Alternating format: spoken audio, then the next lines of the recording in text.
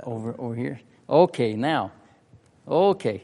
You could probably hear me anyway without this, but this might help some of those who need the extra help. So pick up a sheet of paper back there on the stool if you haven't done so already. That's what we're going to be looking at in a little bit. Before we get to that discussion that's on that sheet there, we want to look a little bit more at the chapter 1 of Isaiah. And before we begin doing that, let's go ahead and begin with a word of prayer. Our Father, we're so grateful that we can come here this morning and to take a few moments out of our various activities, what we've been doing through the week and what we plan to do in this the rest of this week. We're thankful that we have a place that we can assemble and give our attention to things of a spiritual nature. We pray that you'll be with us in our discussion this morning, that you'll open our hearts and our minds to the truths that are contained in your word. And first of all, we're thankful for your word, that the message of salvation that it provides, and we're thankful for the opportunity to give attention to your word from time to time. We ask your presence to be with us and with the other classes as they also study your word, that things that are taught will be useful and helpful for all of us as we work together to strive to do your will. We pray that you'll accept our thanks for your holy word, and especially for your word, Jesus, who came into this world to become a human being, become as man in flesh, the word in flesh, as we say. And we are thankful that he was willing to give his life in our behalf, that we can have the remission of our sins. It's in his name that we pray. Amen. Okay, as we tried to emphasize last week, that this very first chapter of Isaiah can be regarded as somewhat as an introduction to the entire book of Isaiah, because there's some of the major themes that are referred to in the book of Isaiah are mentioned right here in this very first chapter. A couple of things that we didn't get to before our class ended last week. Toward the middle part, the end of the chapter, we'll look at that, and then we'll look at the go on into chapter 2. But notice that we were trying to emphasize the idea that the people there seemed to think that they could please God by their sham worship, by their outward activities of worship, that they thought that they can please God. But God was not accepting their worship because of the way that they were living from day to day. Verse 16 of that first chapter, wash and make yourselves clean. Take your evil deeds out of my sight. Stop doing wrong. And then he tells them what they should be doing. Learn to do right. Seek justice. Encourage the oppressed. Defend the cause of the fatherless. Plead the case of the widow. And this is a theme that he seems to keep coming back to over and over again throughout his book. And then he has this great invitation to come. Let us reason together, says the Lord. Though your sins are like scarlet, they shall be as white as snow. Though they are red as crimson, they shall be like wool. This is perhaps one of the more familiar passages found in the book of Isaiah because of the song that we sing. How many of you know that song that's based on these verses here? Though your sins be as scarlet, I'm sure most of you probably are familiar with it. The song written by Fanny Crosby took up these thoughts, these words, these ideas, and added a few verses of her own to the song. So, though your sins be as scarlet, they shall be as white as snow. Though your sins be as scarlet, they shall be white as snow. Though they be red like crimson, they shall be as wool. Though your sins be as scarlet, they shall be as. Though your sins be as scarlet, they shall be as white as snow. They shall be as white as snow. Then these are the additional words that she's added to those verses. Hear the voice that entreats you, O return ye unto God. and that's repeated again. He is of great compassion and of wondrous love. And then another verse that she's added to those words. He'll forgive your transgressions and remember them no more. He'll forgive your transgressions and remember them no more. Look unto me, ye people, saith the Lord your God. He'll forgive your transgressions and remember them no more. So Fanny Crosby took these words here from Isaiah and wrote a song about it and adding a few words of her own to it. But notice that the next verse, verse 19, the conditions that are mentioned that need to be followed in order to have your sins removed and your sins become white as snow and become like wool is if you are willing and obedient. All the way through here, you're going to see that promises are given if the conditions that are laid down in order to receive these promises. But if you resist and rebel, last week we talked about the idea of rebellion and how often that is repeated in this first chapter, and also at the very end of the book you have again the idea of the people rebelling. But if you resist and rebel, you will be devoured by the sword, for the mouth of the Lord has spoken. Someone has suggested that these words here could be put in the form of a chiasmus. You will eat the best from the land, or the sword will eat you, is somewhat of the idea that is expressed here. Okay, before we go on in this chapter, let's go all the way back toward the end of the book of Isaiah to chapter 58, and you'll see how similar what he says here toward the end of his book. The very same thing, the idea that people are trying to please God by their sham worship activities or their sham devotions. Specifically here in this case, in this situation, in chapter 58, has to do with fasting. And what he proposes that should be the true type of fasting. Let's read through these verses, not the whole chapter, but down through a few of these verses, beginning with verse 1 of Isaiah chapter 58. Shout it aloud, do not hold back. Raise your voice like a trumpet. Declare to my people their rebellion. Here you see again the theme of rebellion.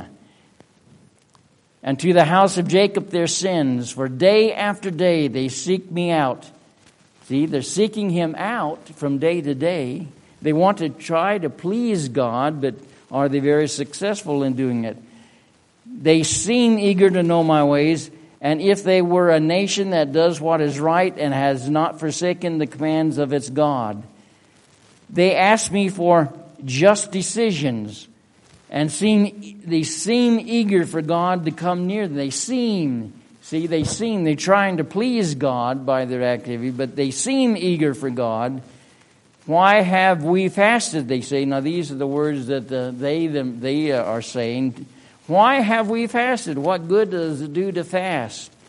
And you have not seen it. Why have we humbled ourselves and you have not noticed? Yet, now this is the contrast here. He says, yet, you see the word yet there. Yet on the day of your fasting, you do as you please and exploit all your workers. Here you see the emphasis upon what they are doing, what you want to do. Last week we talked about the idea how the second person plural is used through here, where your feasts and your prayers and it's what you are doing. And here it says that you do as you please and exploit all your workers. Your fasting ends in quarreling and strife and in striking each other with wicked fists. You cannot fast as you do today and open your voice to be heard on high and expect your voice to be heard on high. Is this the kind of fast I have chosen, only a day for a man to humble himself? Is it only for bowing one's head like a reed and for lying on sackcloth and ashes? Is that what you call a fast? See, it's what you call a fast. It's your activities that you have been following. A day acceptable to the Lord. Now he goes on to say, now this is what God really would like to see from his people. Is not this the kind of fasting I have chosen? To loose the chains of injustice, to untie the cords of the yoke, to set the oppressed free, to break every yoke. Is it not to share your food with the hungry, and to provide the poor wanderer with shelter? When you see the naked, to clothe them, and not to turn away from your own flesh and blood. Then your light will break forth like the dawn, and your healing will quickly appear. So here again you see the contrast between their efforts in trying to please God by their fasting in this case, and what they are neglecting in their activities from day to day, and what they should be following. Okay, well that's another example of the same sort of idea that he brought forth here at the very beginning of the book. Is repeated here again in chapter 58 toward the end of the book. Let's go on and look at the rest of these verses at the last half of chapter 1, in which he describes the condition of the city as he sees it there, how the faithful city has become a harlot. She once was full of justice, righteousness used to dwell in her, but now murderers. Your silver has become dross. Your choice vine is diluted with water. Your choice wine is diluted with water. Your rulers are rebels. Here again you see the repetition of the idea of rebelling against God. Companions of thieves. They all love bribes and chase after gifts. They do not defend the cause of the fatherless. The widow's case does not come before them. Here again you see reference to the widows and the orphans and how they're being neglected. Therefore the Lord Almighty, the Mighty One of Israel declares, I will get relief from my foes and avenge myself on my enemies. I will turn my hand against you.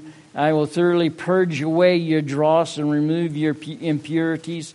I will restore your judges as in the days of old, your counselors as at the beginning. Afterward you will be called the city of righteousness, the faithful city. Now this somewhat introduces us into the next chapter that we'll look at here in just a few moments. But this is a promise of restoration, a promise of renewal.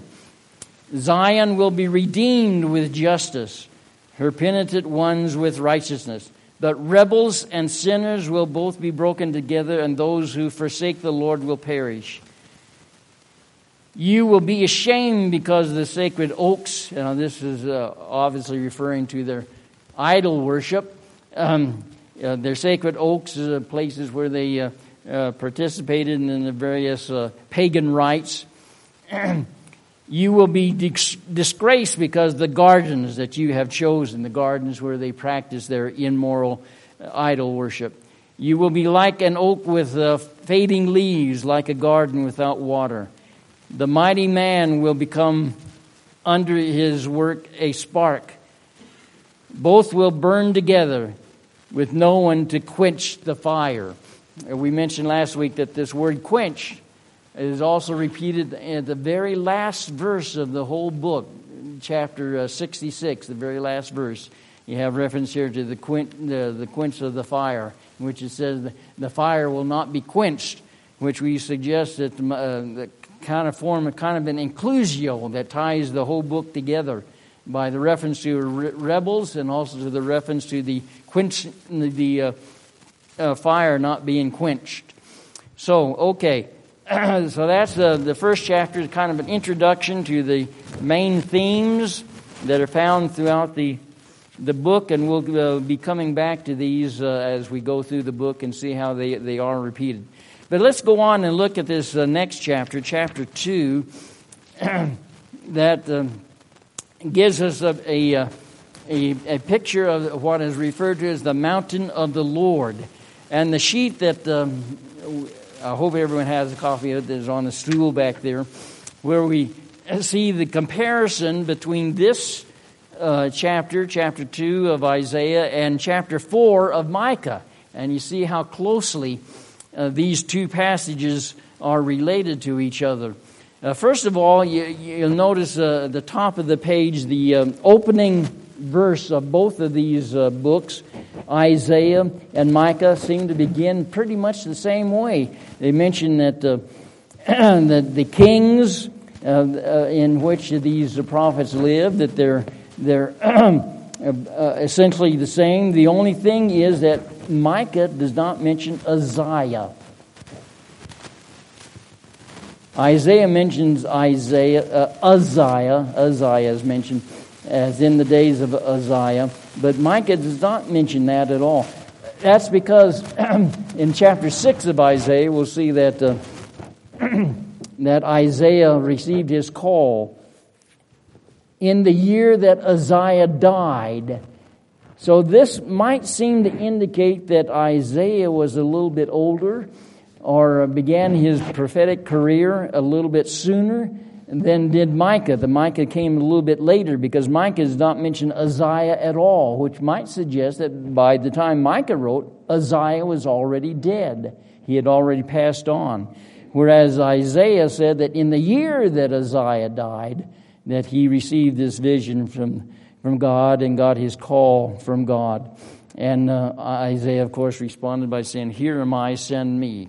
Okay, let's look at these comparisons. The comparisons between Isaiah and Micah. And if you just read down through there, back and forth between the two, you can see how closely they resemble each other. Now, if you were a teacher in school and you assigned a paper for the students to write, a term paper, and you got back two papers from two different students that sounded this closely together, what would you think? In fact, I had an experience exactly like this. And Marilyn's father was a preacher for a good number of years, and when he retired from preaching, he went back to school and got his master's degree. And then he taught at Freed-Hardeman University for several years, taught Bible at Freed-Hardeman. And when we were visiting him on one occasion, he was in the process of grading some papers, some term papers from a class that he had taught. He asked me to read through some of these papers, and I came across two papers that started off exactly the same, used the same terminology, used the same words almost, and the obvious indication was that, well, someone's copying from someone here. I called this to his attention, and he said he would look into it. And afterwards, sometime after that, I learned that both of these students were expelled from the school. Well, does this mean that we need to expel Isaiah and Micah from the Bible because they seem to be so closely related to each other? Some have suggested that this suggests that one must have copied from the other. And the question is, though, who wrote first? Well, some would indicate that Isaiah was the first one to write this passage. Then Micah came along and kind of followed along the same idea and used the same words. We suggested that Isaiah and Micah may have known each other because they lived at the same time and they worked in the same area. You notice that Isaiah says that concerning Judah and Jerusalem, Micah says concerning Samaria and Jerusalem, Samaria being the capital of the northern kingdom. And Isaiah, even though he does not mention the northern kingdom specifically, he does on several occasions refer to the northern kingdom, and Samaria was the capital of the northern kingdom. So the subject of both of these prophets seem to be pretty similar to each other. They dealt with the same sort of people, lived at the same sort of time.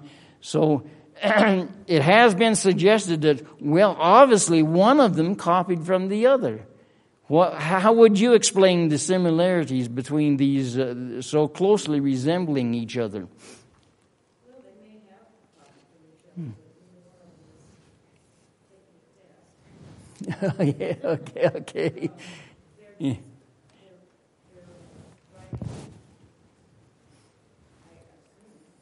Mm.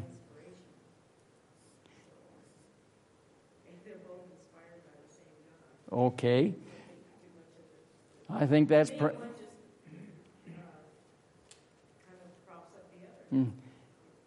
However, they got the message that they have here. It was gotten by revelation or by inspiration.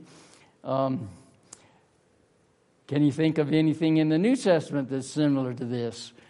It is usually believed that the Gospel of Mark was the first gospel to be written, and that the other Gospels based their Gospels upon the record that Mark wrote.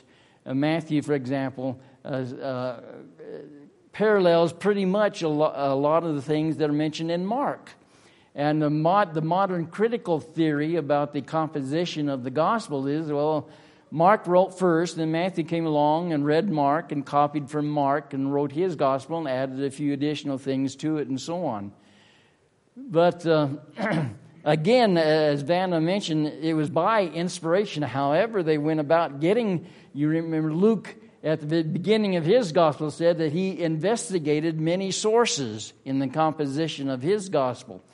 So he used sources, he used other materials, but whatever materials he used, whatever sources he used, it was by the guidance of the Holy Spirit that God directed them to write down what he wanted to be written down.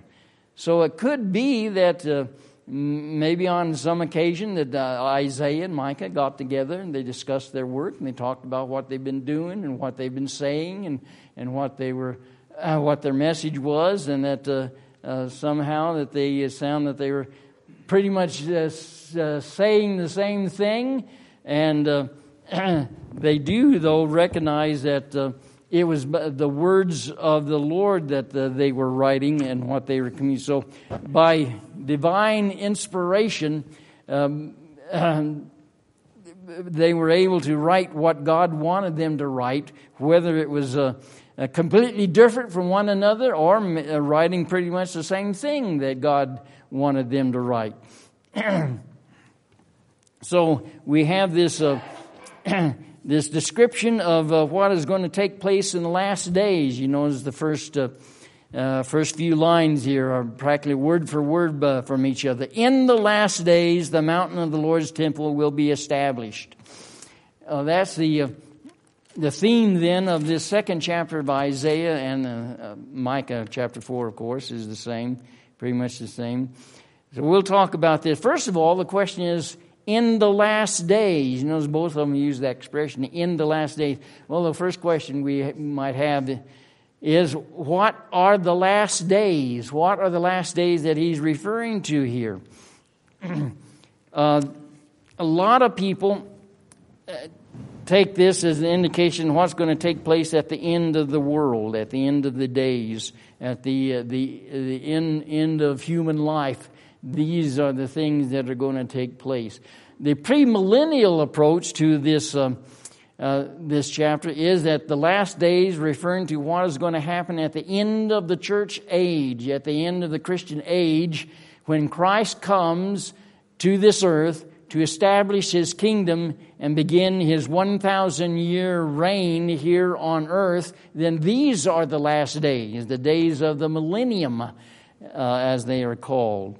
But let's see how the Scriptures understand what is meant by the last days. And fortunately, we do have a direct definition of what the last days are in the book of Daniel. Daniel chapter 2 and verse 28. You remember the story of Daniel, how Daniel interpreted the dream of King Nebuchadnezzar, the Babylonian king. And he said that in your dream you saw this image, and he said that the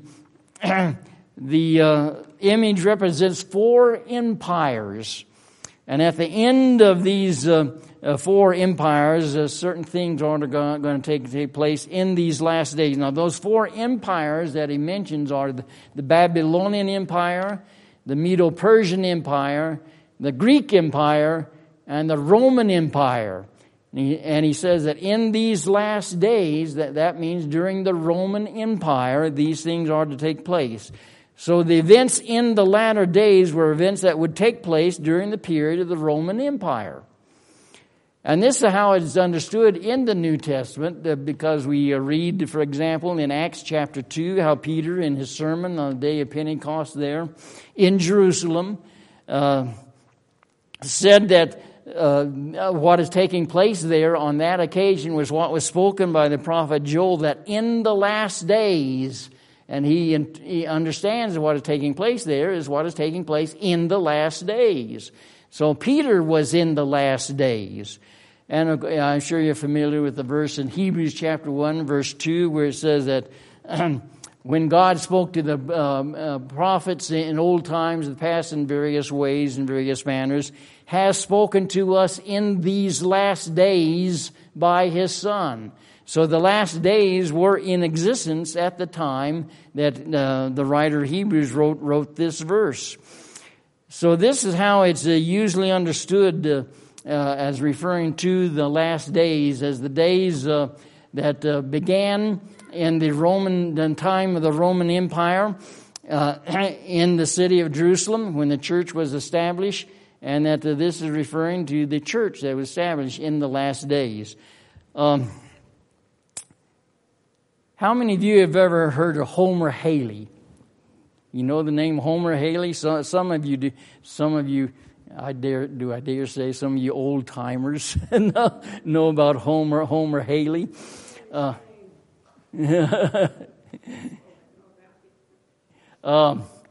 I asked Marilyn if she knew Homer Haley, and she said, "Oh yes, he slept in my bed." And I need to explain what that was. Her father was a preacher, and now and then a visiting preacher would come by and stay with them, and she would have to give up her bed for the preacher to have a place to sleep. So in that way, Homer Haley slept in her bed. Homer Haley was a preacher for Churches of Christ for a number of years. He also taught Abilene Christian University for several years, and also at Florida Christian University.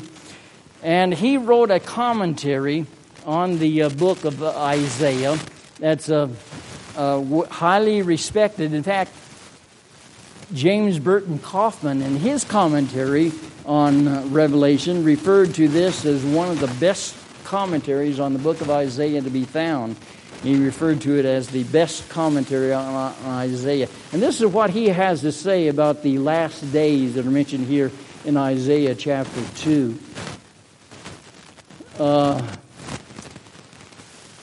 Let's see here. I have it written down here. I'll just read it right here from here. The picture of four world empires and events that would take place during the last of them, Babylon, Medium, Persian, and Roman, so the events in the latter days. So he says, therefore, the latter days spoken of by Isaiah are to be understood to be that period in which God would make known His law through Jesus Christ and send it forth from Jerusalem and from Zion. Isaiah is speaking of that which began on Pentecost and continues now. We are living in the last times. These are the latter days in which we are now living right now. We are living in the latter days, he says.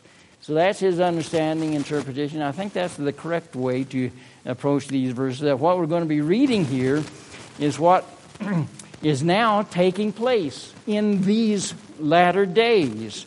So let's see what it has to say about what is taking place now in these latter days. It says, the mountain of the Lord's temple will be established. Well, it was established, wasn't it? On the day of Pentecost, the church was established. It will be established as chief among the mountains. It will be raised above the hills, and all nations will stream to it. Well, we'll see how, as we read through the account of the establishment of the church and the spread of the church, that it did go to all nations, and all peoples did become members of this new kingdom. Isaiah goes on to say, many peoples will come and say, come, let us go up to the mountain of the Lord, to the house of the God of Jacob. He will teach us His ways so that we may walk in them. that the law will go forth from Zion, that is Jerusalem.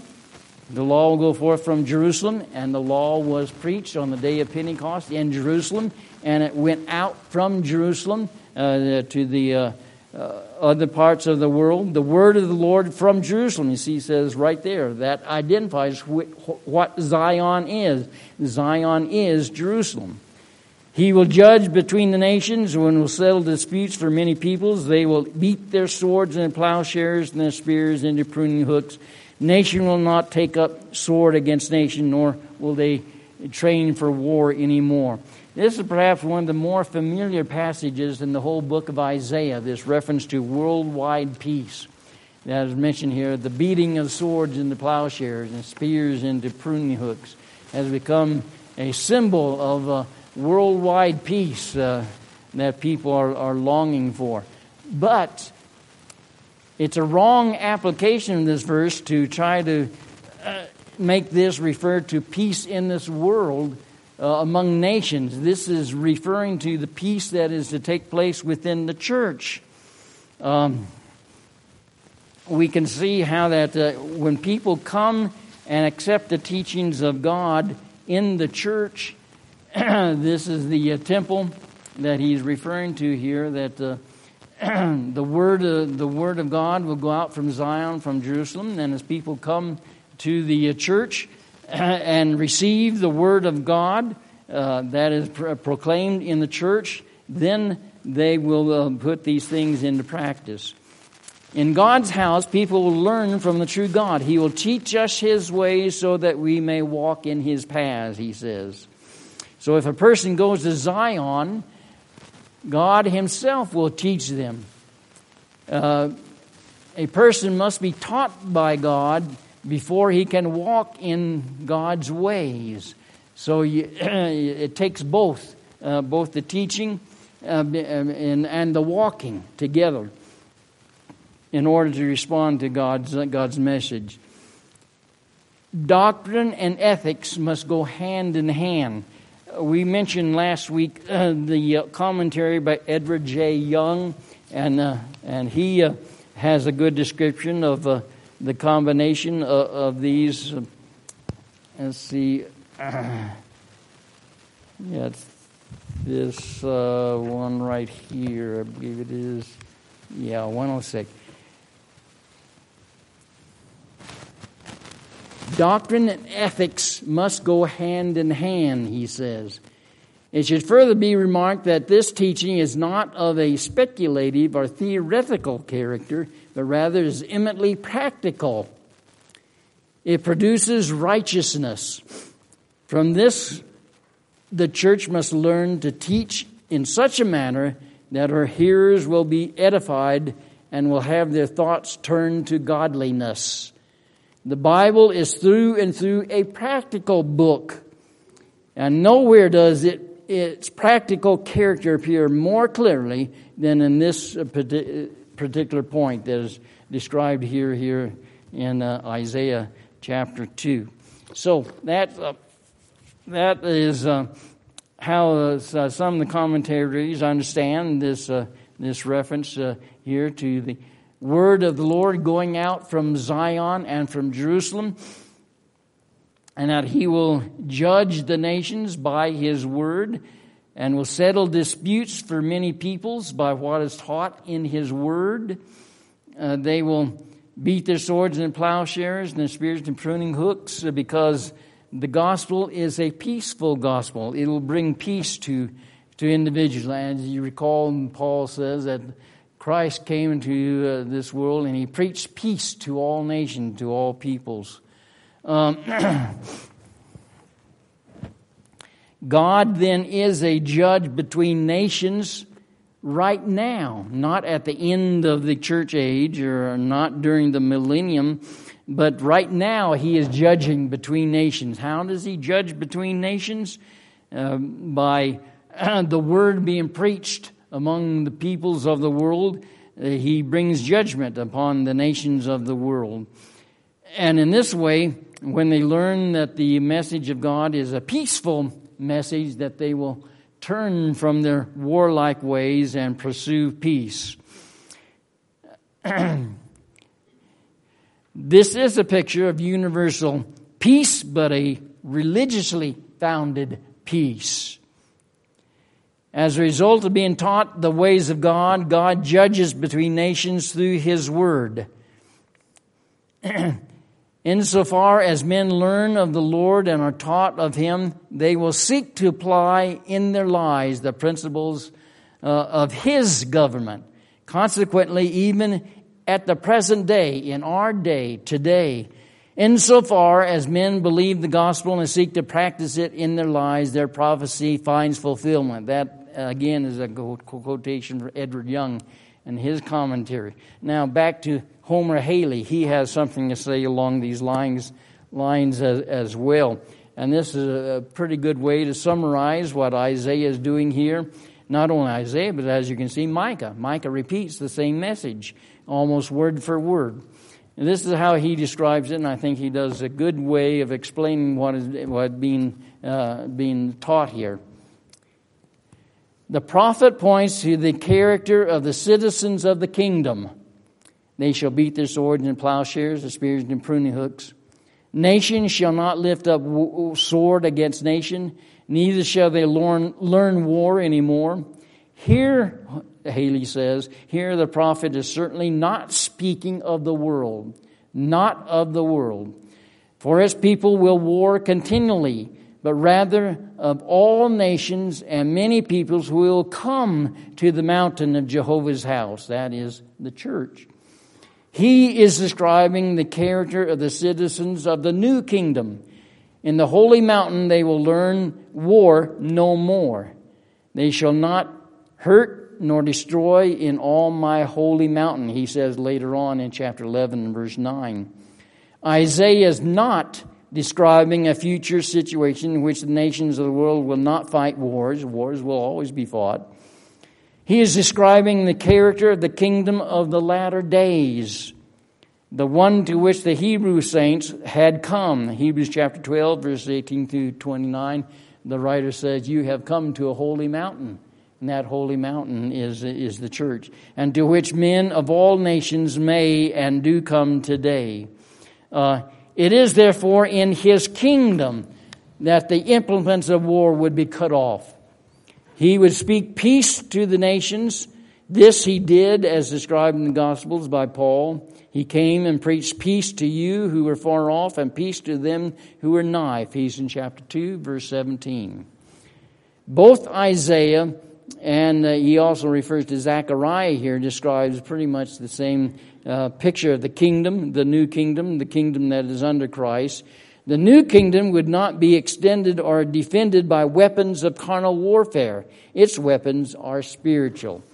And that obviously is what Isaiah is getting to here is that when people come to the mountain of the Lord, when they turn to God for their directions and for their instructions, that they will learn about peace. And as they put the principles of peace that are taught in the Bible into action, then they will beat their swords and plowshares and their spears into pruning hooks. So that, to me, seems to be what Isaiah is trying to get across here, and as is repeated in Micah as well. Notice that at the end, then, there's this note of encouragement, of exhortation. Verse 5, come, O house of Jacob, let us walk in the light of the Lord. And that is the invitation that is given to all mankind, that we should walk in the light of the Lord. And we learn about the light of the Lord by coming to the mountain of the Lord, to the house of the God of Jacob, where he will teach us his ways so that we may walk in his paths. So that's how we walk in his paths and how we walk in the light of the Lord when we come to his house and are taught his ways in his house.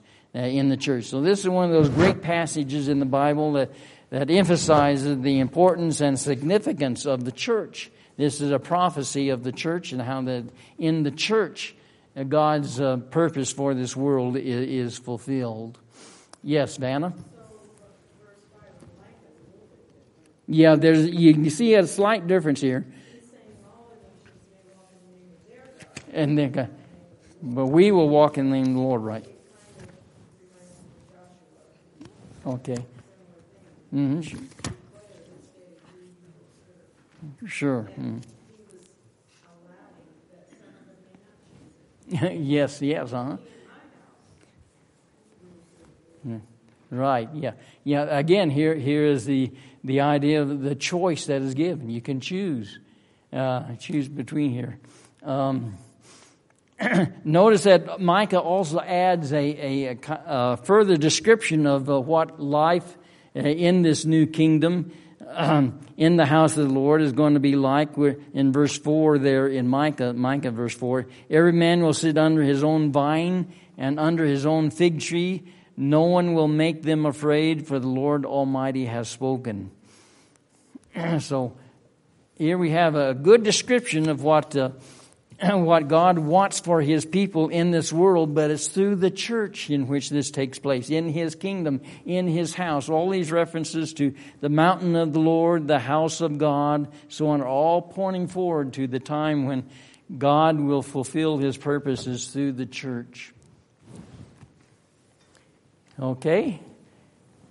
Any thoughts or comments about what is presented here in this picture of the church and the mountain of the Lord and the house of God and so on? The rest of this chapter we'll reserve until next week, in which a description of what is going to take place on the day of the Lord as God responds to the actions of His people. So our time is just about up for this morning. If no one else has anything else to add, we'll go ahead and close and get ready for our worship service. Let's bow with the word of prayer, and we'll close with a prayer. Again, our Father, we're thankful that we have had this opportunity to come together and study your word, and we pray that you'll help us to take these words and these thoughts and to ponder them and to apply them to our lives as we seek to do your will from day to day. Be with us now as we assemble to worship, that our worship will be acceptable in your sight. In the name of Jesus we pray. Amen.